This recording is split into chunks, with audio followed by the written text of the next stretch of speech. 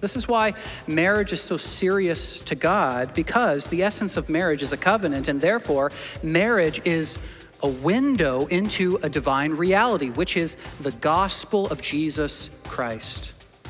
That's why he's so serious about it, because marriage is perhaps the best institution, the best image to which we can understand the gospel message of Jesus.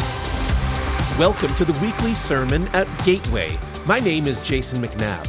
Our current series, Human Sexuality in the Bible, explores what Scripture has to say on the topic of sex and our bodies. And here we find grace and truth as we consider marriage, singleness, sexual orientation, and more.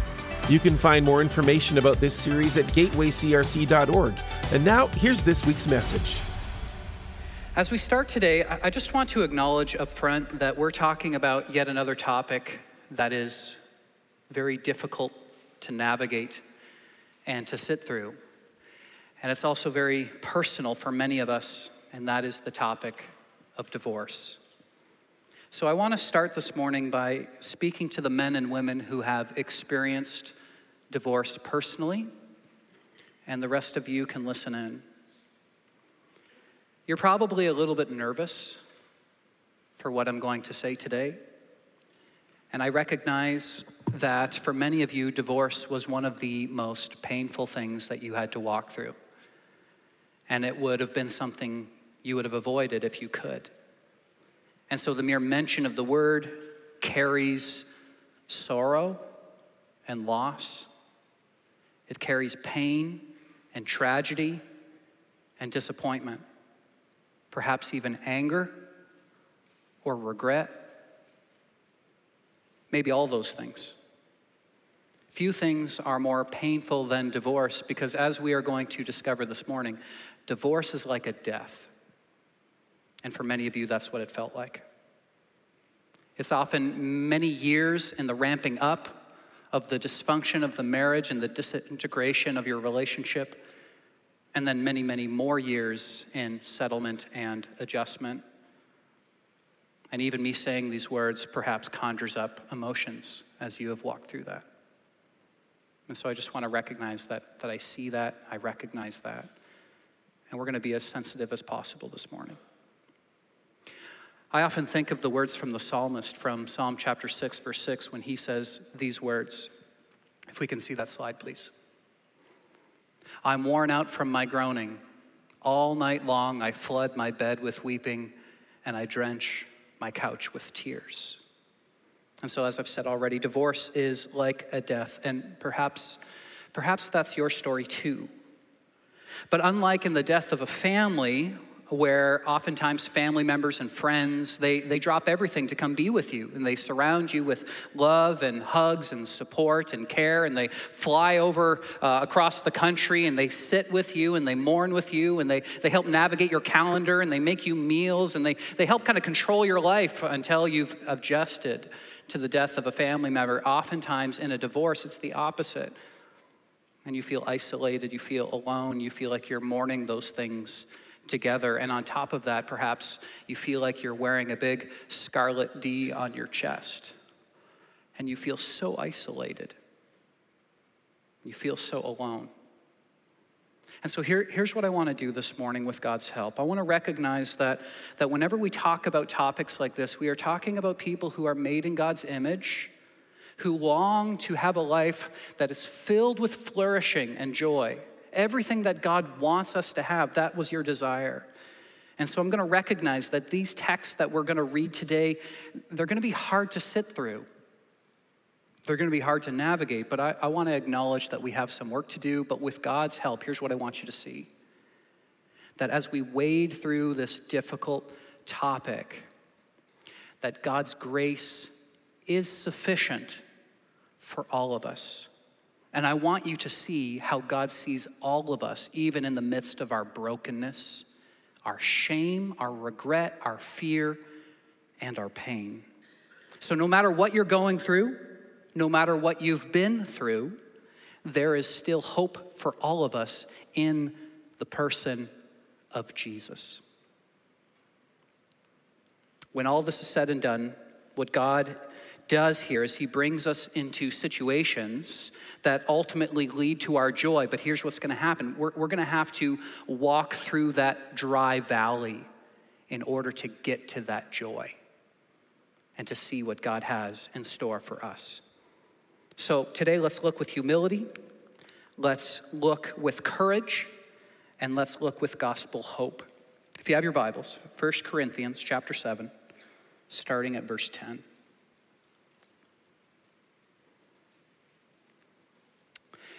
To the married I give this command, not I, but the Lord. A wife must not separate from her husband, but if she does, she must remain unmarried or else be reconciled to her husband. And a husband must not divorce his wife. To the rest I say this, I, not the Lord. If any brother has a wife who is not a believer and she is willing to live with him, he must not divorce her. And if a woman has a husband who is not a believer and he is willing to live with her, she must not divorce him. For the unbelieving husband has been sanctified through his wife, and the unbelieving wife has been sanctified through her believing husband. Otherwise, your children would be unclean, but as it is, they are holy. So let's look at the situation for a moment. The church in Corinth, it was filled with new believers. And some of these spouses didn't understand their faith. After all, Christianity was relatively new. 1 Corinthians is one of perhaps the youngest letter in the entire New Testament. Even before the four Gospels, 1 Corinthians was written. So this is very fresh. Shortly after the resurrection and ascension of Jesus, this is a very young church. And so we have these new converts, new believers coming to faith, and their spouses aren't believers yet. And perhaps they're a little bit antagonistic. Perhaps they're mocking their spouses for following this new religious cult called Christianity. And so these Christian believers are thinking to themselves, like, maybe God wants me to get out of this marriage. Like, perhaps it's better for me not to be tied to this spiritual dead weight. Maybe God wants me to find a new Christian to be married to. Maybe that's what God wants for my life. And to that assumption or to that question, Paul essentially says this: as far as it depends on you, you should stay. As far as it depends on you, you should stay. And so then perhaps we ask the obvious question to that: why? Why would that be the case? And Paul provides two compelling reasons for this. The first one, and perhaps this is the most significant, is because marriage is a covenant and God cares deeply about covenants. And we're going to look more at that. The major thrust of what we're going to look at today is all about covenants. But the second is what we find in verse 14. So look at this with me. Verse 14 says this: for the unbelieving husband has been sanctified through his wife. That's an interesting word. It literally means to be set apart. That's the most literal translation that you can get from this Greek word. The husband has been set apart through his wife, and the unbelieving wife has been set apart through her believing husband. So here's the image. Paul's giving us a bit of a metaphor here. He's saying that the fact that a Christian is in the house means that the spouse, the unbelieving spouse, and the children have been set apart to hear the gospel and to see it lived out up close. And that's no small thing. That's no small thing. Your very presence in the house allows them to behold the gospel of Jesus. And maybe it goes without saying this, but I just want to make sure you hear the nuance here. This is not a prescription for being unequally yoked. Right? So if you're not married yet and you're dating or engaged with an unbeliever, the message of Scripture is clear. It would encourage you not to be unequally yoked, not to enter into that marriage. But if you're married already and then you become a Christian, Paul says, stay. You can be the part of the sanctifying process of them seeing the gospel up close, and perhaps they will come to know Jesus themselves. And Gateway, we have brothers and sisters in the Lord in this congregation who are walking that journey, who are married to unbelievers, and day after day, week after week, month after month, they are praying, asking the Lord to draw them closer to Jesus. That is no small thing. Then we see verse 15. Take a look at this with me. It says, "But if the unbeliever leaves, let it be so. The brother or the sister is not bound in such circumstances. God has called us to live in peace." So when we read this, that he is the believer is not bound, it means you are no longer restrained by the marriage. Why would that be the case? Because your spouse has left. They've left you. And in that sense, they have broken the covenant. And why is it permissible? Well, we see it right here. God has called us to live in peace. So here's perhaps a very obvious question that you might have in your mind. Why would this be a situation in which divorce is permissible? Why is this the exception to the rule? And perhaps another question is, are there any other justifiable reasons for divorce that we find in Scripture? And to answer those questions, we have to go to Matthew chapter 19. So turn there with me. We're going to look at Matthew 19. Perhaps you even noticed in 1 Corinthians 7, verse 10, it said this. Can we see that slide? It says, "To the married I give this command, not I, but the Lord." Why would Paul say it that way? Not I, but the Lord. He says it in the section because he's quoting very clearly from Matthew chapter 19. He wants you to see that he's leaning on the instructions of Jesus in order to make that point abundantly clear. And so we should have that in our mind as we look at 1 Corinthians 7, that he's appealing to Matthew chapter 19. So here's what it says in Matthew 19, verse 3. "Some Pharisees came to test Jesus." That's important to take note of.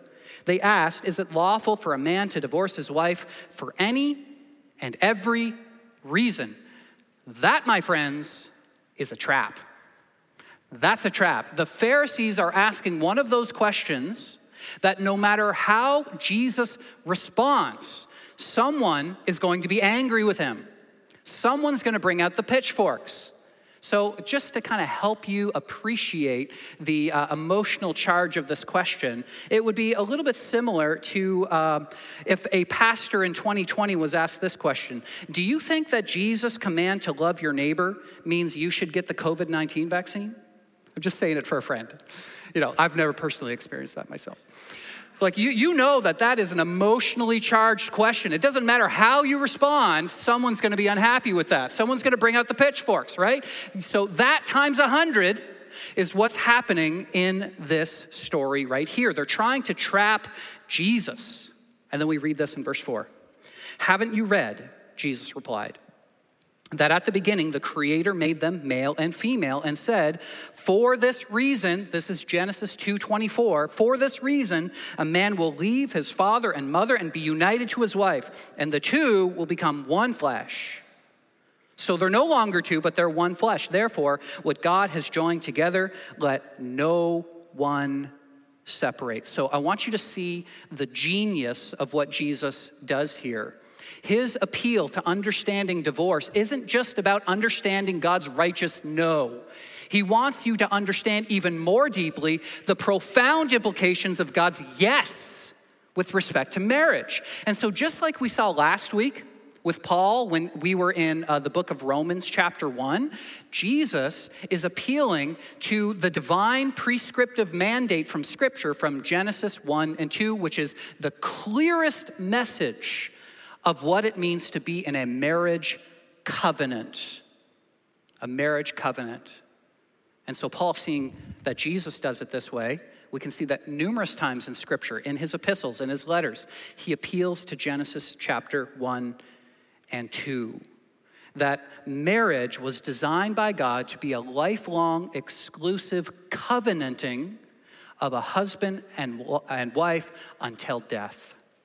Until death. So just think about this with me. Marriage is not a human construct. It is made by God. Thanksgiving is a human construct. Microsoft computers, those are human constructs.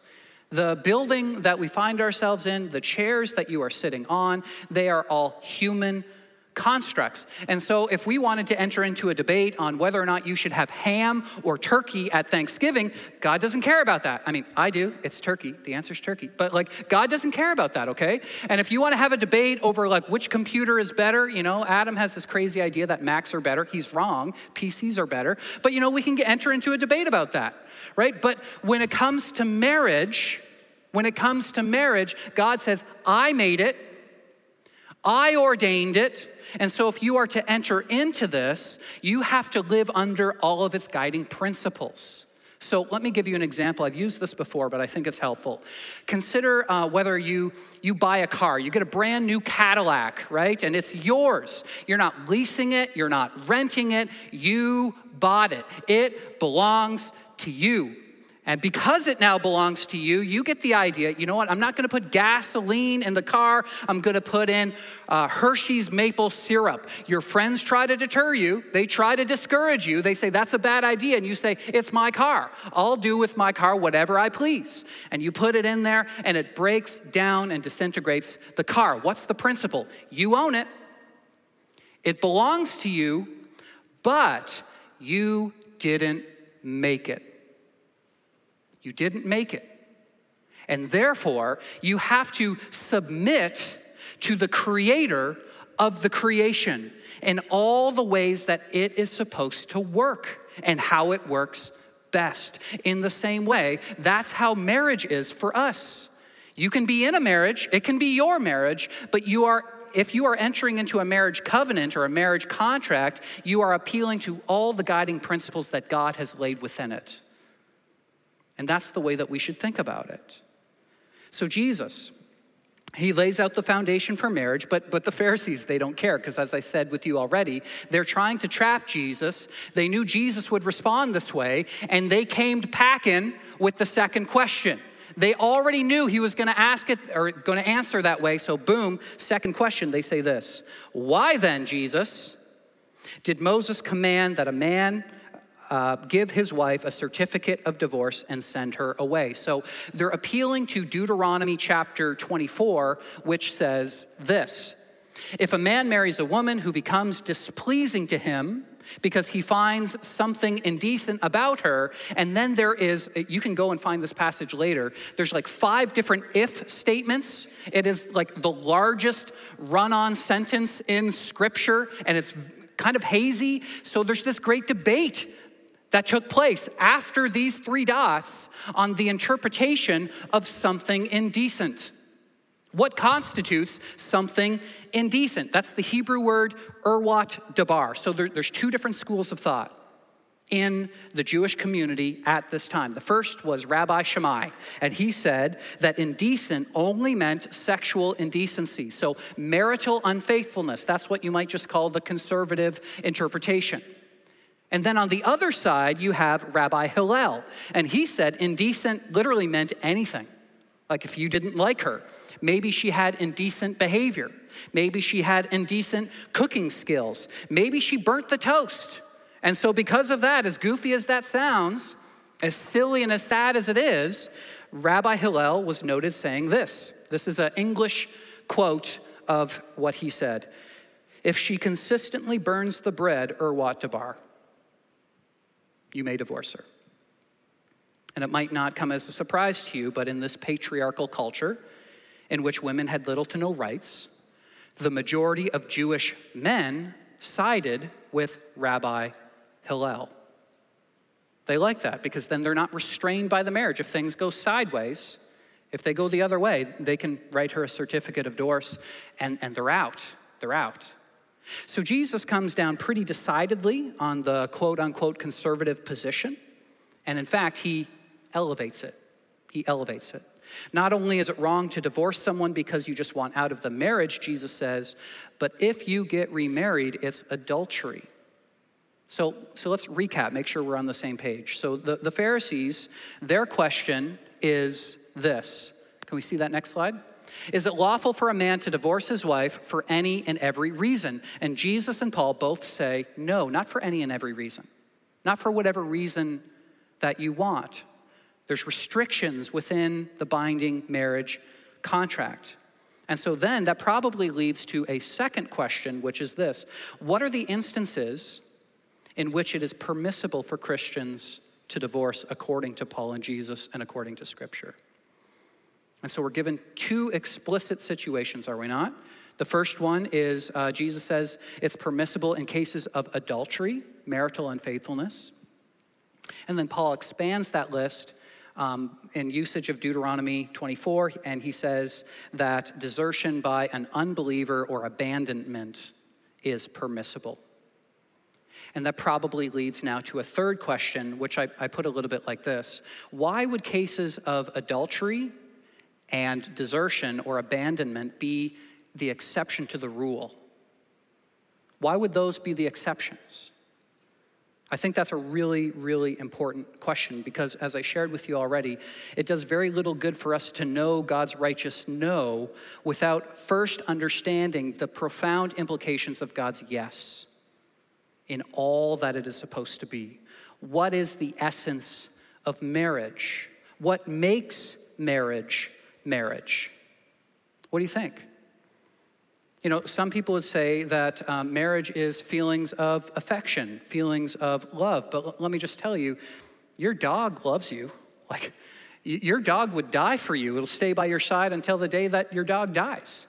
And so to say, I love you, is not a marriage contract. To say, I love you in front of hundreds of people is not a marriage. So it cannot simply come down to love. So what is a marriage? What's the essence of it? And we see what Jesus says in Matthew 19, verse 5, when he says this: for this reason, a man will leave his father and mother and be united to his wife, and the two will become one flesh. And that word united is a really interesting Greek word, kalao. Kalao. And to kalao something, it literally means to be glued to something. Or better yet, to be grafted or welded into something. And every single time there was a covenant contract in the first century, they would use this Greek term, kalao. So it is, in its essence, it is a covenanting of two things. So maybe the best picture you can have in your mind of this is when two pieces of clay are melded together and put into an extravagant, beautiful piece of pottery and then thrown into a 1,500-degree kiln. And such a process, as you know, cannot be undone. You can't undo those things. It is done. And what was two has now become one. It has become one. It means to make a public vow of absolute faithfulness and commitment. And you're not married until those things happen. So why is God so concerned about marriage and divorce? It's because he is so serious about covenants. He's so serious about covenants. That's why it matters to him. One of the things that really stands out to me in reading Scripture is just how faithful God is in the midst of our unfaithfulness.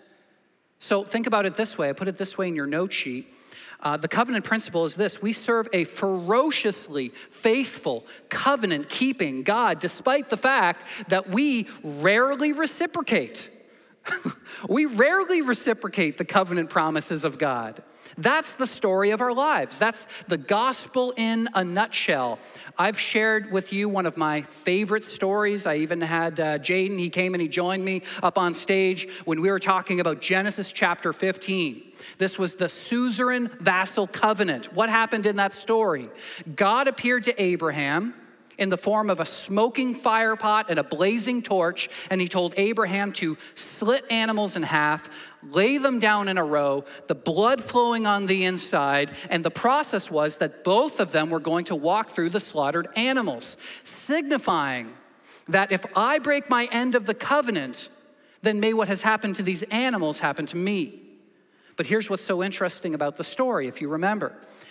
God went through the slaughtered animals, but when it came time for Abraham to do the same thing, where was he? He was in a deep, dreadful darkness. He was in the fetal position in the corner, and he never walked through the slaughtered animals. What does that mean? What's the point? Let me tell you. When God walked through, he said, if I break my end of the covenant, then may what has happened to these animals happen to me. But Abraham, if you or your descendants after you, if they break the covenant, then may what has happened to these animals happen to me. Either way, it's my blood. Either way, it's my blood. And we see the profound implications of that in the person of Jesus. He who knew no sin became sin for us so that we might become the righteousness of God. And so this is the deep, beautiful covenanting of the God that we serve, is despite our repeated unfaithfulness, he is faithful to us. And so God cares deeply about covenants. And so here's the application for all of us, not just married people, every single person in this room. This is the discipleship principle. I put it this way, since God is a covenant-keeping God, we are to be a covenant-keeping people. A covenant-keeping people. And one of the ways that we can be both salt and light in the world is how we make and maintain our oaths and the covenant promises that we have made to others, so far as it depends on us.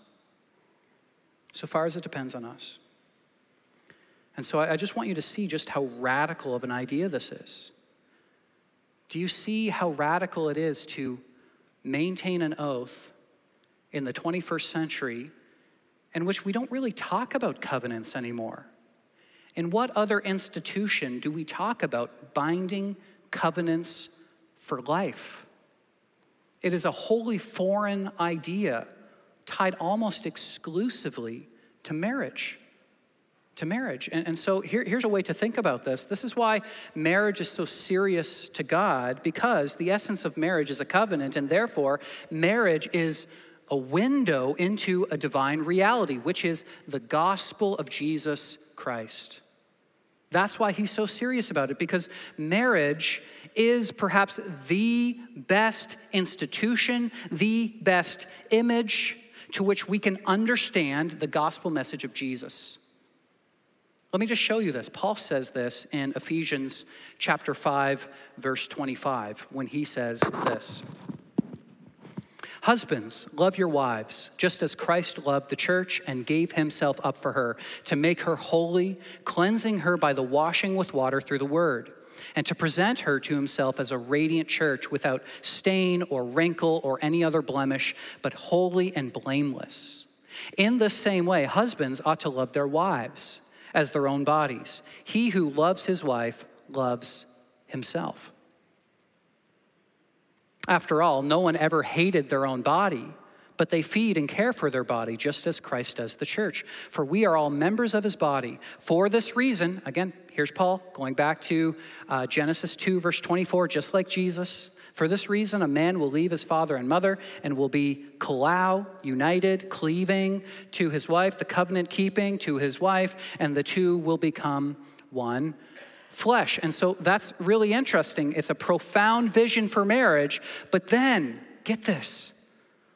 Paul in verse 32 says something totally radical that blows the roof off of the institution of marriage when he says this. This is a profound mystery, but I'm talking about Christ and the church. Wait, what? What?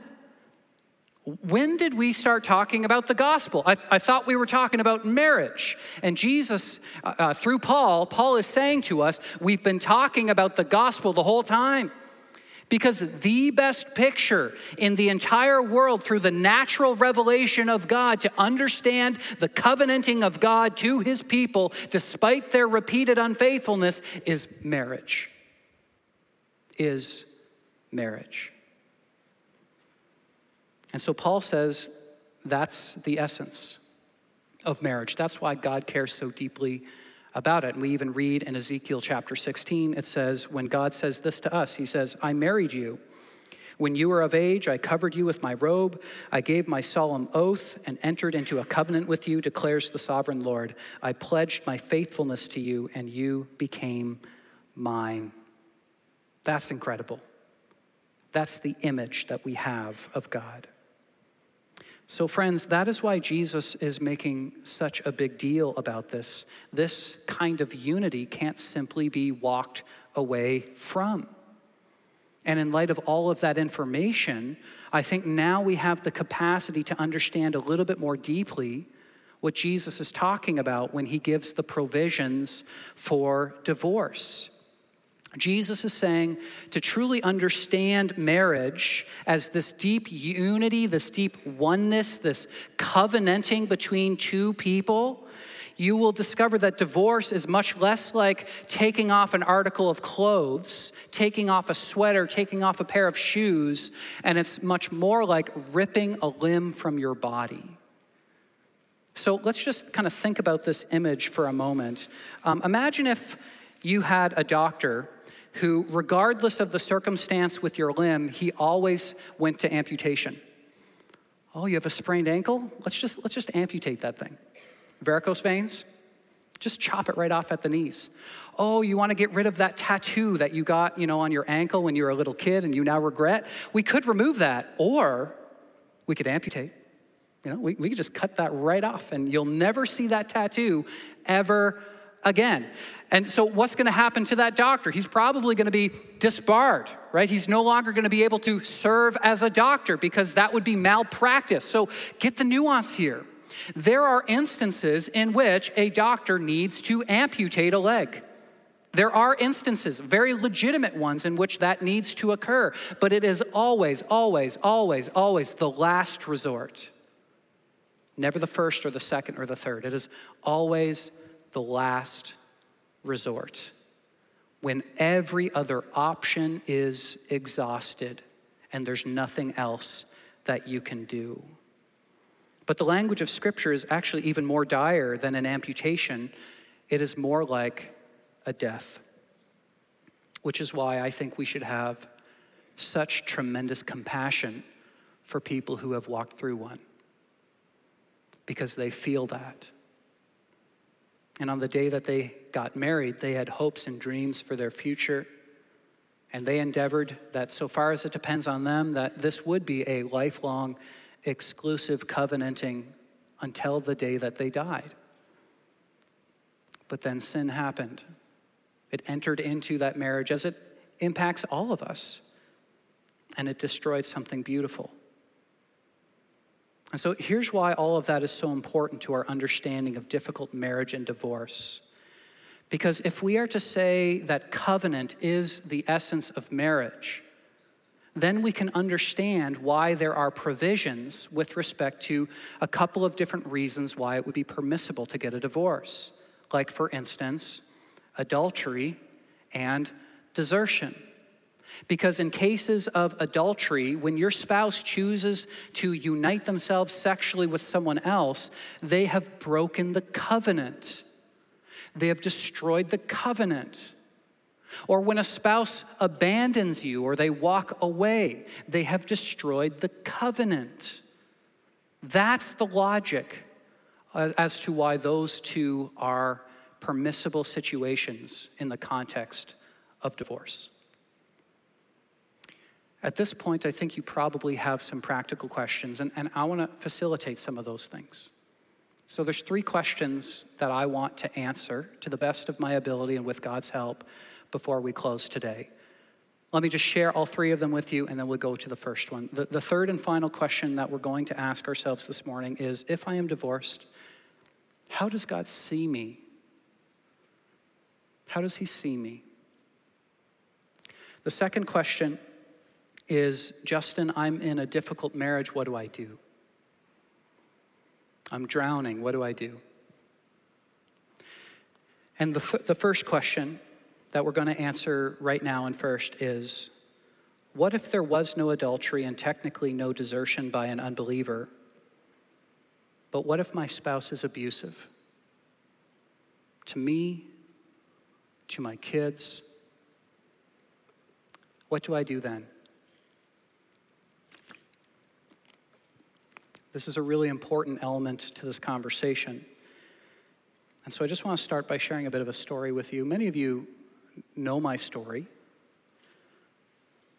but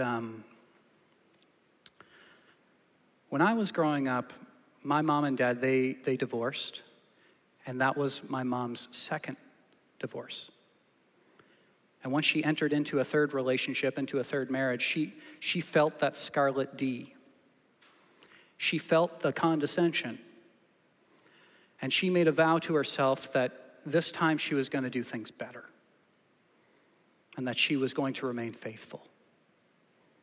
But unfortunately, the third man that she entered into a relationship with was verbally, physically, and sexually abusive to her. And she wanted to stay, to prove her fidelity in marriage. And so I recognize that perhaps for some of you here, or some of you who are watching online, this is a lived reality. This is not a hypothetical conversation like how many angels can spin on the pin of a needle, or can God make a burrito so hot he can't eat it. This is real. It's real. And so let me say this as clearly as I can. If that is you, you need to physically get out of that situation. And we would love to help you in this. We would love to walk with you in this. Just reach out. We want to walk with you in this journey. We will drop everything to walk with you.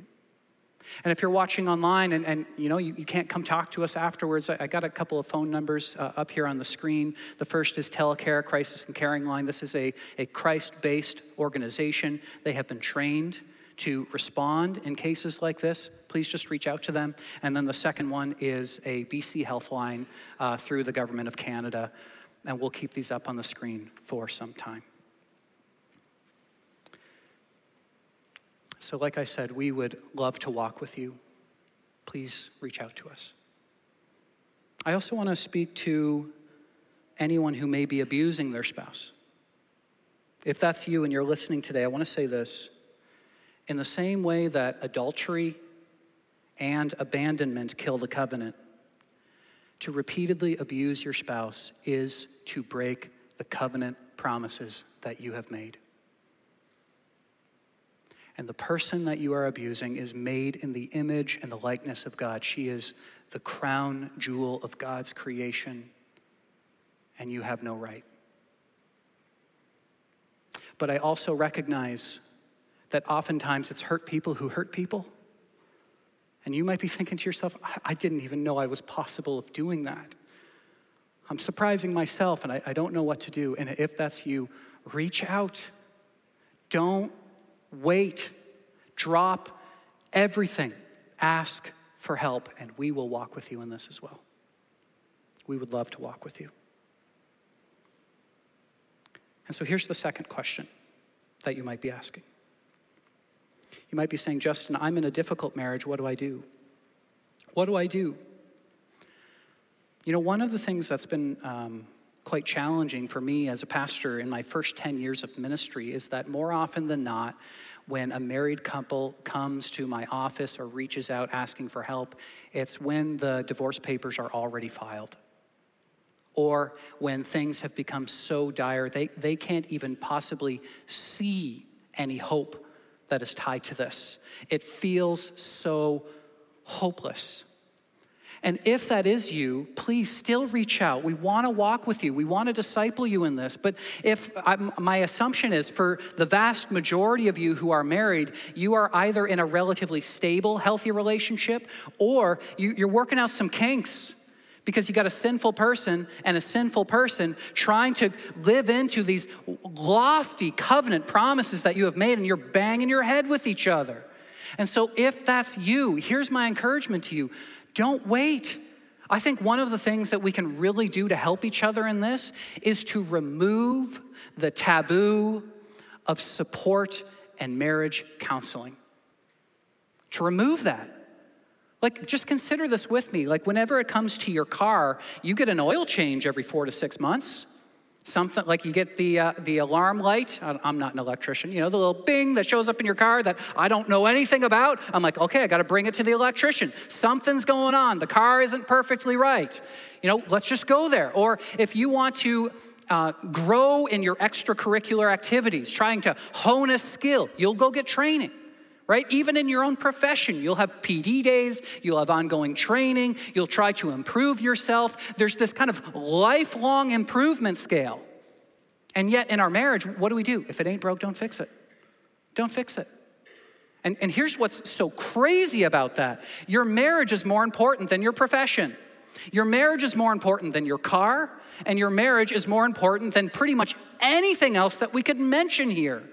Like when Julie and I made our promises to each other, we said this: here's our priority sequence. Ultimately, number 1 is to God. Number 2 is our marriage, because it's a lifelong exclusive covenanting to each other. Number 3 is our kids. Number 4 is my profession as a pastor. It is second, not third, not fourth, not fifth. It's second. Everything else falls by the wayside before my marriage. Like, I would much rather be a terrible pastor to you than to be a terrible husband.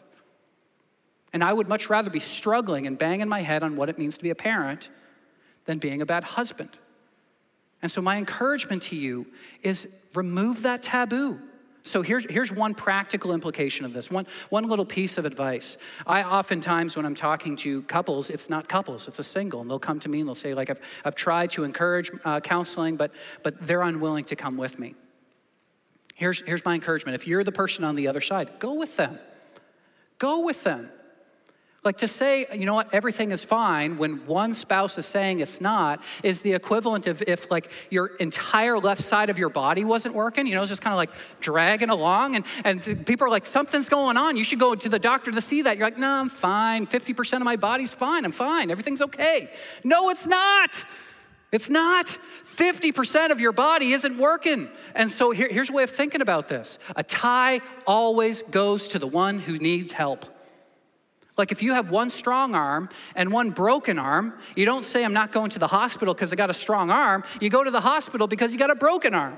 The tie always goes to the vulnerable spouse. If they're saying we need help, go with them. Go with them. You are a one flesh entity. You are no longer two. You are one. And 50% of your body is crying out for help. Go. Do everything in your power to help your marriage. Third and final question. If I am divorced, how does God see me? Justin, how does he see me? I want you to hear that as painful and as stigmatic as divorce can be for so many people, even God has the audacity to call himself a divorced person. Did you know that? We read that in Jeremiah chapter 3, verse 8. It says this: for all the adulteries of that faithless Israel, I sent her away with a decree of divorce. And so I hope you hear the nuance in this. Like, in one sense, the sanctity of marriage should be preserved and promoted at almost any cost. You should do whatever it takes. You should fight for your marriage. Fight for it. Drop everything else. Go after it. Fight for it. Humble yourself. Ask God for help. Look for practical helps. There is hope for you in this. But you might need to ask for help as you're banging your head on this. And we would love to walk with you. But also, at exactly the same time, we should not be quick to isolate or stigmatize brothers or sisters who have gone through a divorce. And here's why. If you want nothing to do with a divorced person, then you are in the unenviable position of wanting nothing to do with God. And I just don't think that's a place where you want to be. God has the audacity to call himself a divorced person. And so maybe you're sitting here right now and you're realizing that you've made some mistakes. And you're saying, Justin, I can't change that. I can't go back. I can't go back. What can I do? What can I do? And maybe all this is just filling you with guilt and regret and despair, and it's not really hopeful or helpful. Or maybe, just maybe, You're on the other side saying, but Justin, they hurt me.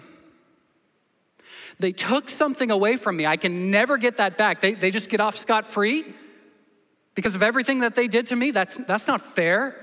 That's not fair. Or maybe you're somewhere in between.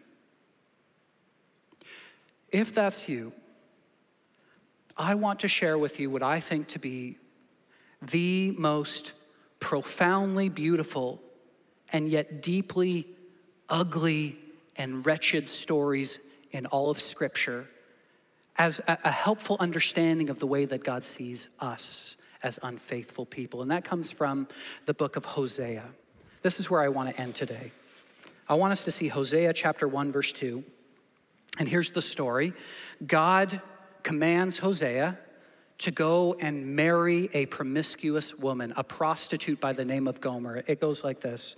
When the Lord began to speak to Hosea, the Lord said to him, go marry a promiscuous woman, have children with her, for like an adulterous wife, this land is guilty of unfaithfulness to the Lord. And I would imagine at this point, he probably was having a case of mistaken identity. He was probably thinking to himself, God, doesn't it say in your word not to commit adultery? Like, that doesn't make a whole lot of sense to me. Can't I just be a friend to the prostitute? Do I really have to marry her? And God says, yes, you have to marry her. If you want to understand what it's like to be like me, to be a God of an unfaithful people, I want you to marry the most dysfunctional prostitute I can find. Because at the end of the day, if you're just friends with her, if you're not married to her, at the end of the day, when you're tired and weary from all of her baggage, all of her troubles, you have the luxury of sending her away. Nope, I want your happiness to be bound with her happiness. I want her troubles to be bound with your troubles. Because in that way, you will know what it's like to be like me, to be a God of an unfaithful people who repeatedly betray you, who are repeatedly unfaithful. And no matter how many times you prove your faithfulness to her, she will betray you again and again and again and again and again. And I want you to know what that's like. And the story goes from bad to worse. Because, true to form, Gomer does exactly that. She runs off with other lovers, and Hosea is left all alone. But then there's a striking turn or a twist of the story in which a famine hits the land. And Gomer's lover sells her into slavery. And who will fend for her now? She has been unfaithful to the only person who has truly ever loved her. And is he really going to pick up the bag? And so on the day of the auction, Hosea goes to the marketplace and he sells tons of his possessions. And he goes to the auction and he buys his wife and the mother of his children back. He buys her back, proving his fidelity and his faithfulness once again. But here's what I want you to see. Hosea is not the hero in Scripture. Hosea's story is merely a subplot to a much grander story of every single one of our lives, every person in this room today. We are Gomer. Not just those of us who say, Justin, I'm filled with regret. I've made mistakes. I've been unfaithful. I've got a sexual rap sheet a mile long. I don't know what to do with all of that. And God says, that's every person in this room. That's the bad news. Every single person in this room is Gomer, myself included. But here's the good news. Jesus bought you back from the auction. So here's the nuance. Here's what you have to see in this. Here's what you have to be thinking about. My friend, if you are filled with regret today, the way that God sees you is he says, you cannot out-sin the cross. You can't out-sin the cross. There is grace for you here, and he is perfectly sufficient and perfectly faithful despite our unfaithfulness. And if you're someone who's saying, but Justin, they hurt me, and it's not fair that they're getting away with that they've ruined a season of my life, and I can't get those years back. They walked away. They were unfaithful. They were harmful to me. I want you to see this, just that Jesus hears you. He sees you. And the promise of the gospel is that he will so radically vanquish the trauma of your life that one day you will look back in that moment and you will see it as a memorial of God's grace. And that God will be faithful to you.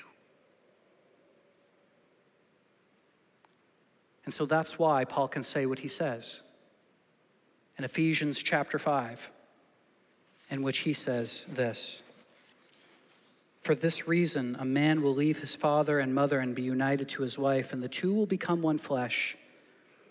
This is a profound mystery, but I'm talking about Christ and the church. Jesus has made a vow of absolute faithfulness to you. To you.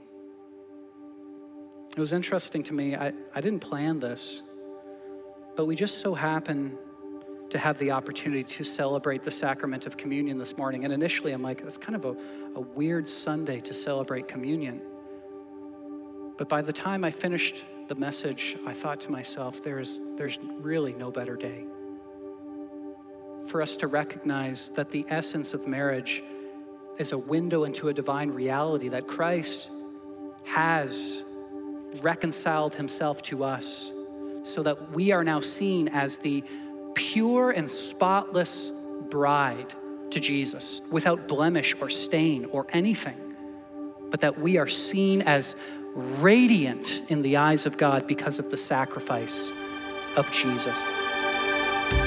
Well, you've been listening to the latest message in our Human Sexuality series, finding biblical answers to questions about sex and marriage, orientation, singleness, and more. You can find more information about this series and our church's ministry at gatewaycrc.org. I'm Jason McNabb. Please join us next time on the weekly sermon at Gateway.